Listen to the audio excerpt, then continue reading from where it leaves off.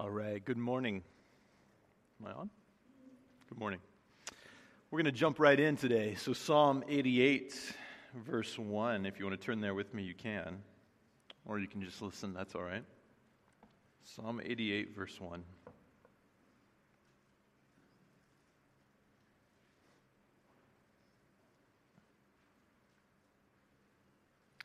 O Lord, the God who saves me, day and night I cry out before you. May my prayer come before you. Turn your ear to my cry, for my soul is full of trouble, and my life draws near the grave. I am counted among those who go down to the pit. I am like a man without strength. I am set apart with the dead, like the slain who lay in the grave, whom you remember no more, who are cut off from your care. You have put me in the lowest pit, in the darkest depths. Your wrath lies heavily upon me. You have overwhelmed me with all your waves. You have taken from me my closest friends and have made me repulsive to them. I am confined and cannot escape. My eyes are dim with grief. I call to you, O Lord, every day. I spread out my hands to you. Do you show your wonders to the dead? Do those who are dead rise up and praise you? Is your love declared in the grave, your faithfulness in destruction? Are your wonders known in the place of darkness, or your righteous deeds in the land of oblivion? I cry to you for help, O Lord. In the morning my prayer comes before you. Why, O Lord, do you reject me and hide your face from me? From my youth I have been afflicted and close to death. I have suffered your tears and am in despair. Your wrath has swept over me. Your tears have destroyed me. All day long they surround me like a flood. They have completely engulfed me. You have taken my companions and loved ones from me, and darkness is my closest friend. We're doing a series on the Psalms that we're calling God's Playlist, and we're trying as a staff to give you a taste of what's in the Psalms. We can't cover all the Psalms, but we want to give you a taste, and not just the ones that we all know that we're familiar with, but some of the ones that maybe you're not so familiar with. And I would imagine that most of you are not aware, or were not aware of this Psalm until I read it just now. And that's not a criticism, because that was true for me. About 2 weeks ago, I'm looking through the Psalms, looking for what I'm going to preach on, and I saw this Psalm, and I had no recollection of ever reading it. And I must have, because I've read through the Bible numerous times, but I don't remember this Psalm, probably because it didn't quite fit right with my theology, my view of Christianity, and so most likely I read it, I shook my head, and I moved on. What makes this Psalm so hard for us to understand? I think the first thing that makes it difficult to understand is that it has some, what I would maybe say is bad theology. Maybe that's just me as a pastor, but this guy talks about death as a place where God forgets people. He asks God, do you show your wonders to the dead? Do the dead rise up and praise you? And I want to say, yeah, they do, buddy. Jesus rose. We're going to rise someday. Heaven's a great place. Why are you so pessimistic about dying? What's the big deal? Dying's a good place. Paul says to die is to be with Christ. But I can probably give this guy a pass. He's in the Old Testament. We know that the Bible it's a progressive revelation, meaning God reveals more and more and more about himself until he gets to Christ. Jesus is the ultimate revelation of who God is. And so we can look at this guy and we can say, well, he just didn't understand fully what the afterlife was going to be like.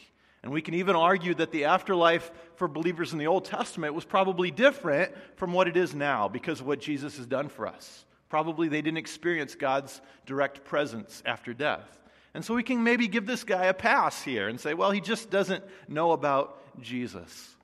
But the second thing about this psalm that makes it so difficult is that it's very accusatory towards God. The guy has kind of a bad attitude. Even though he says that he trusts in God as Savior in verse 1, he spends the rest of this psalm complaining and accusing God. He accuses God of punishing him. He says, God, your wrath lies heavily on me. You've brought me to the point of death. God, you've taken away my friends and my family. He says, God, you've trapped me. Not just you've allowed some bad things to happen, but God, you have literally trapped me in these terrible circumstances and I can't escape from them. And he accuses God of rejecting him. He accuses God of hiding his face from him, of refusing to answer his prayers. These aren't the kind of statements about God that we as Christians feel real comfortable with. If somebody in your small group started saying these things, we'd probably want to correct them. We'd want to jump in and say, wait a minute. Okay, I understand you're feeling low, but let's just make a few things clear here, buddy. God isn't mean. He isn't far away. You just need to have a little more faith. You just need to trust him. That's what we'd want to say. But this guy isn't listening to us. And to make matters worse, there's no positive, hopeful, faith-filled ending. Christians, especially American Christians, we love happy endings. I love happy endings. I refuse to watch movies that I know have bad endings. That's just what I am. I'm just like, what's the point, right? A life has enough bad endings. I don't need to watch a movie about it. I don't find that very entertaining. I used to get frustrated with Law and Order because it was kind of an interesting show, but it often would have kind of a negative ending. It didn't wrap it up very well, and it made me frustrated. It's not entertaining to me. You know, I can handle a psalm that starts out in despair as long as it ends with a confident faith in God's salvation, right? That's what I want as a good American Christian. But here, the psalmist ends by saying that darkness is his closest friend. In fact, the very last word of this psalm in Hebrew is darkness. So probably we could translate it as, my closest friend is darkness. That's how it ends. What kind of a psalm ends with darkness as its last word? That doesn't sound very Christian. Where's the message of hope, of faith in God? Isn't God supposed to be our closest friend when we go through dark times? And this guy's a Jew. He should know better than to say things like this. I can understand if this is like a pagan writer writing about this, but this guy, he's a believer. He needs somebody to take him aside and set him straight and say, look, buddy, if you can't affirm God's goodness in spite of suffering, then you just need to be quiet, right? It's like my mom used to say, if you don't have anything good to say, don't say anything at all. Just be quiet, buddy. Why would God inspire a man to write down these depressing, angry feelings that he is struggling with? And why would God then lead people to include this in Scripture? In other words, why is this hopeless, depressing psalm with bad theology in God's playlist? Who wants to listen to a song like that? What's the point of having this in the Bible? Western Christians often choose to be naive about suffering. We emphasize the happy side of life. Most of us know that suffering is inevitable, but we try not to think about it. And we try to downplay how bad it could actually be for a genuine Christian. I mean, after all, doesn't Isaiah say that God will carry us on wings like an eagle? I once saw a Christian meme that said, why walk through hard times when you can fly over them? And it had an eagle flying. I wasn't quite sure what it meant, but it looked nice. There's a lot of that stuff on Facebook. Psalm 91 says that God will protect us under his wings. Paul assures us that God is using everything for our good and nothing can separate us from his love. And if these things are true, then how bad could suffering really feel for a genuine Christian? The answer is pretty darn bad. Just think of Jesus crying out on the cross, my God, why have you forsaken me? I don't think Jesus felt like he was flying over his troubles on the wings of an eagle in that moment. Or think of Job. By including this psalm in the Bible, God is helping us to face a reality that is universal, even for Christians. Believers used to call it the dark night of the soul. But God is also showing us that he doesn't abandon us in those times, even when we express feelings of anger and rage and despair towards him. There are 3 lessons that I want to draw out today from this psalm. The first lesson is that darkness can last for a long time. Darkness can last for a long time. There are more laments than any other kind of psalm in the Bible. So if you look through the Psalms, there's happy psalms, there's worshipful psalms, but of all the psalms, laments compose most of them, compose the majority. And of laments, when you read them, they start by expressing sadness and they're asking God for help. But normally, typically, they end on a positive note, the way we want them to. They end by asserting God's salvation. There's only two laments that don't end that way. Psalm 39 and Psalm 88, the one we're looking at today. In most laments, the darkness begins to lift. As you read it, it starts out really bad, but then the darkness begins to lift. Either God begins to change the circumstances in this person's life, or He gives the person an inner sense of peace, an inner sense of His presence, a sense of His love. And so even though the external darkness is still there, the person says, God, I trust you. I feel you. I know that you're with me. But when a lament ends with the word darkness, we get the message that darkness isn't lifting. There's no glimmer of light in this psalm. There's no change in circumstances. There's no inner sense of God's love for this guy. He prays and he prays and he pleads for relief, but he's still in darkness. It won't go away and nothing seems to help. Darkness can last for a long time, and there isn't always a simple solution. You can pray and you can worship God and you can live right as far as you can tell, as far as your church community can tell, and yet still be plunged into darkness. But what about God carrying us and protecting us and working all things out for our good? Those verses are still true. But the Bible never promises that they will feel true from our end. You will go through times when you don't feel like God is carrying you and protecting you, even though He is. Times when you can't think of a single good reason why God would allow you to suffer the way that you are. Paul talks about this in his own ministry. Paul, 2 Corinthians 4, he says, we are hard pressed on every side, but not crushed. We are perplexed, but not in despair. And what Paul is saying is that we're going through some hard times, and we are hard pressed. And he goes on and he talks about persecution. He says that they don't have enough to eat, they don't have enough clothes. This is Paul and the people who are ministering with him. He says, we are hard pressed. He says, we're not crushed, we're not dead yet. It's only a flesh wound.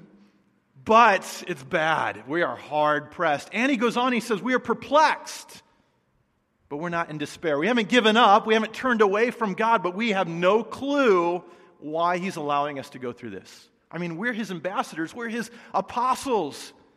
We're doing what Jesus told us to do. We're doing the Great Commission. And yet He's allowing us to be stoned and beaten and to not have enough to eat and to not have enough to wear and to have all these hardships, and we don't get it.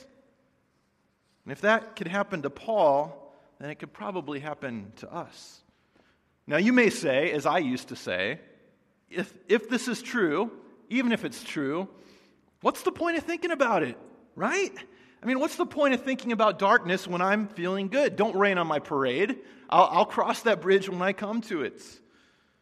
And the simple answer is that our experiences in life are greatly affected by our expectations. There was a psych experiment that was done. You know, psych majors need something practical to do. And so they were doing this psych experiment. I like to tease my wife. She was a psych major. And so there's this room, and in the room it's just a normal, ordinary bedroom. Bed, lamp stand, just some typical stuff you'd expect to see in a bedroom. And there's some people on the outside, the door's closed, and before they go in, the person says, the person doing the experiment says, this is a honeymoon suite.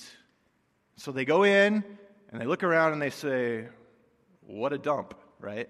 This is not a honeymoon suite.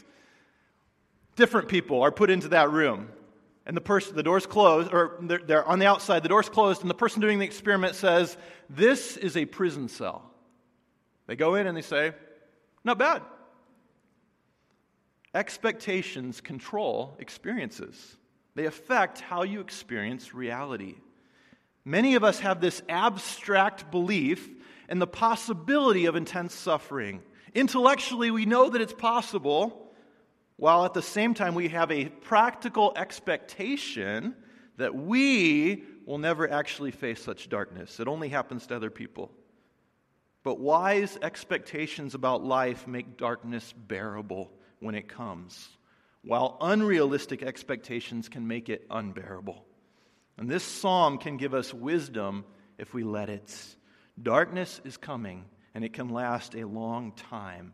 But Point 2, darkness can also produce honesty and display grace.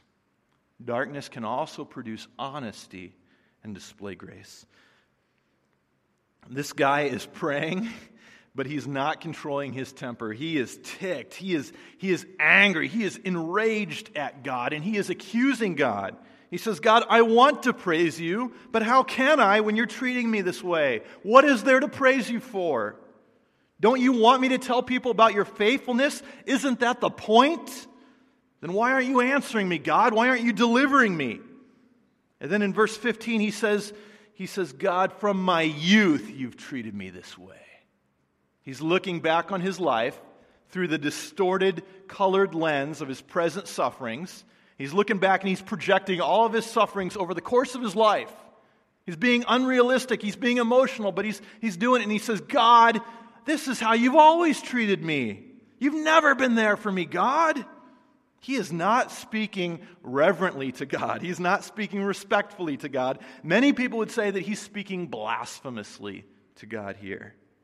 And yet God didn't censor this prayer from the Psalms. God didn't say, well, man, if you're going to talk that way to me, then forget you, buddy. Instead, he included this prayer as a song in his playlist. He's saying, I'm still the God of this man, despite the way he talks to me. Derek Kidner wrote a commentary on this psalm in Psalm 39, and he says, the very presence of these prayers in Scripture are a witness to God's understanding. He knows how men speak when they are desperate. He knows how men and women speak when they are desperate. And I think God appreciates their honesty. You know, we have this natural tendency as humans to want to present ourselves in the best possible light to others. It's just natural. And it's probably good. In a fallen world, love is not unconditional. And so if you were just very real with yourself at a job interview and you just told all your baggage, all your issues, you're not going to get that job, right? If you're very real on your first date with somebody, there's not going to be a second date, okay? You're not finding a spouse. We tend to do that. And it's probably wise to some extent, but we do the same thing with ourselves, but when we look at ourselves, and we also do it with God. And so when you're going through, you're struggling, you're having some hard times, it's tempting to want to go to God, and not even want to, we just do it naturally, and say, in our heart, we're frustrated with God, we're confused with God, we feel like God's let us down, but we feel like we can't tell him that. And we say, God, I'm struggling, and then we go into our religious language, right? And we're like, oh, but God, thou art holy, and I trust in thee. And I mean, maybe you don't use Old English, but we tend to be kind of religious in our prayers. Oh, I'm still trusting you, God. I'm having a hard time, but I trust you. When really in our heart, we're just pretty bitter and upset with him, but we don't feel like we can tell him that. But darkness, real deep darkness, often forces us. It brings us to the point where we get real with God in our prayers, where we are forced to confess to God that we are not reverent, godly people who have our lives in order and we have everything figured out. Rather, we are confused, we are angry, we are broken sinners who are ticked off at God, and we finally just tell him that.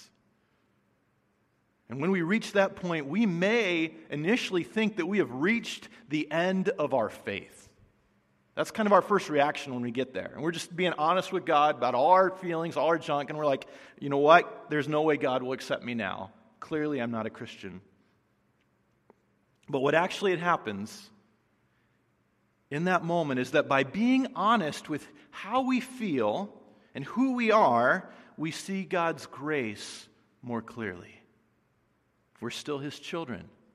Despite our sin, despite our weaknesses, he chose us. And he drew us to Christ, not because we always talk nicely to him, not because we say the right religious things and have good manners and have all of our doctrinal beliefs figured out and we read our Bibles every day, but simply because he loves us.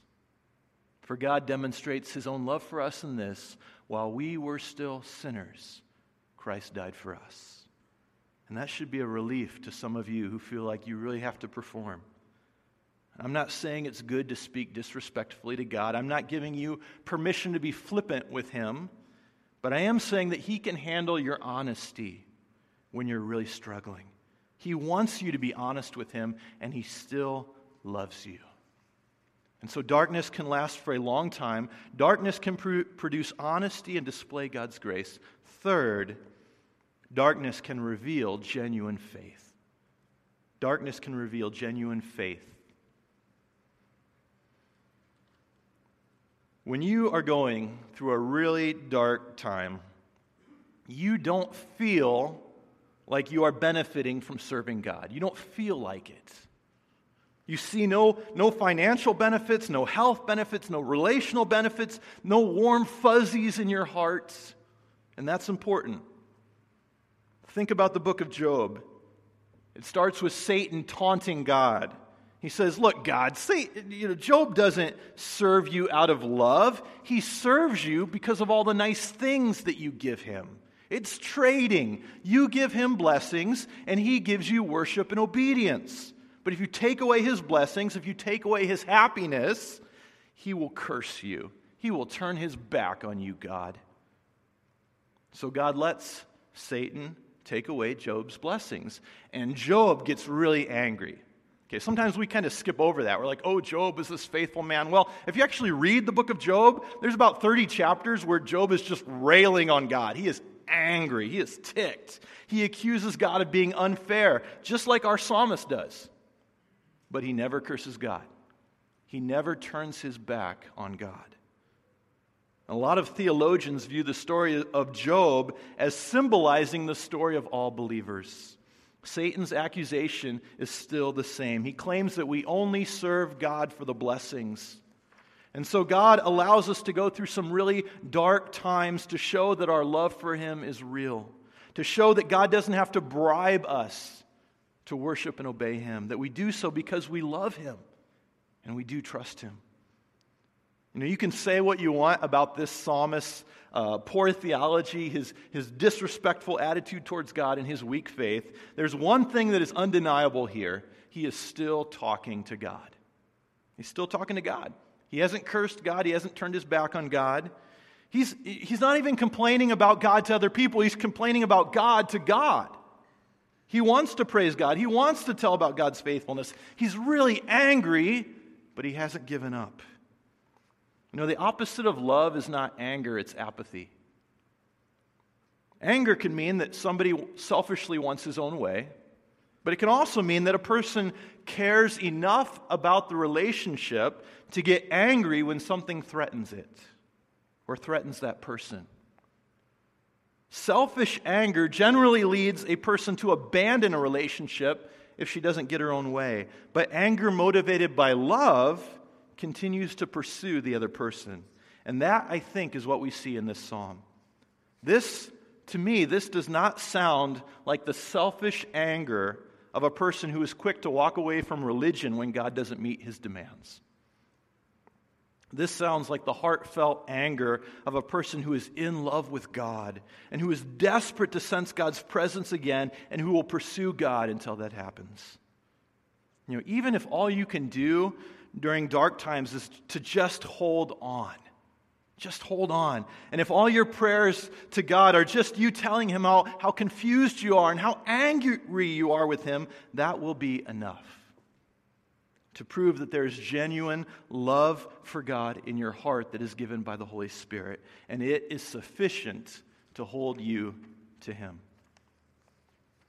You'll find that no matter how angry you are still captivated by the glory of Jesus. And therefore, you can't walk away from him even if you try. And when the darkness leaves or when it lessens, because it will, you'll have greater strength and confidence as a Christian because your faith has been tried and proved genuine. And we have reason to think that that is what happened in this psalm. If you look under the title, you see in italics the name Heman the Ezrahite. And this person is mentioned in First Chronicles. Oh, I get Chronicles and Corinthians, I always miss them. He's mentioned in 1 Chronicles as a leader of the Korahite guild. He's a descendant of Korah. Korah was a worship leader at the time of David. This guy is a descendant of him, and he is mentioned as a leader of the Korahite guild that wrote many psalms. He's remembered as a great man of God. So 1 Chronicles is written after the Jewish exile. It's a history looking back, and so they are remembering Heman. They're remembering him as a great leader. His darkness, apparently, it passed. And he left a legacy of faithful service to God. He came through it stronger. Now, you could say, well, how do I know that that will be true of me? I'm glad that's nice for old Heman, but how about me? How can I be sure that there's a light at the end of my darkness? Heman talks about God hiding his face from him and about darkness being his closest friend. Does that remind you of anyone else? Another man who experienced excruciating darkness and felt like God had forsaken him? Jesus got the ultimate darkness. Jesus got the real wrath of God for our sins. He was absolutely and totally abandoned so that we will never be. His darkness was complete so that our darkness will only be partial and temporary. He took the punishment for our sins on the cross, experiencing the full darkness of God's hatred for sin, so that someday the darkness that we experience will be turned into eternal light. Jesus is God's answer to the psalmist's sarcastic question in the middle of the passage. Do the dead rise up and praise you, God?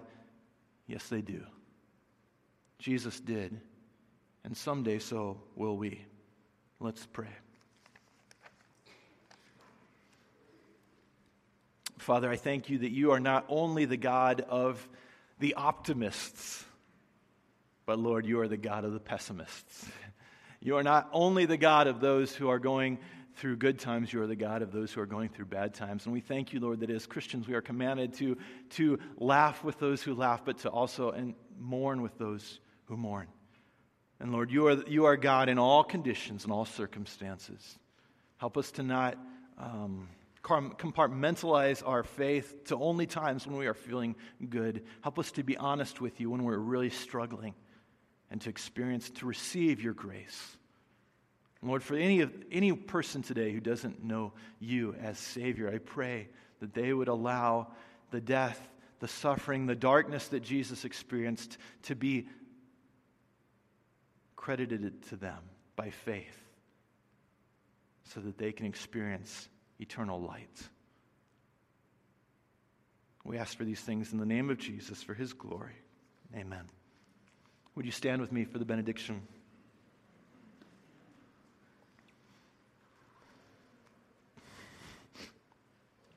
Peter says this. He says, "In this you greatly rejoice, though now for a little while you may have had to suffer grief and all kinds of trials. These have come so that your faith, of greater worth than gold, may be proved genuine and result in praise, glory, and honor when Jesus Christ is revealed. Though you have not seen him, you love him. And even though you do not see him now, you believe in him and are filled with an inexpressible and glorious joy. For you are receiving the goal of your faith, the salvation of your souls. Go in peace." You're dismissed.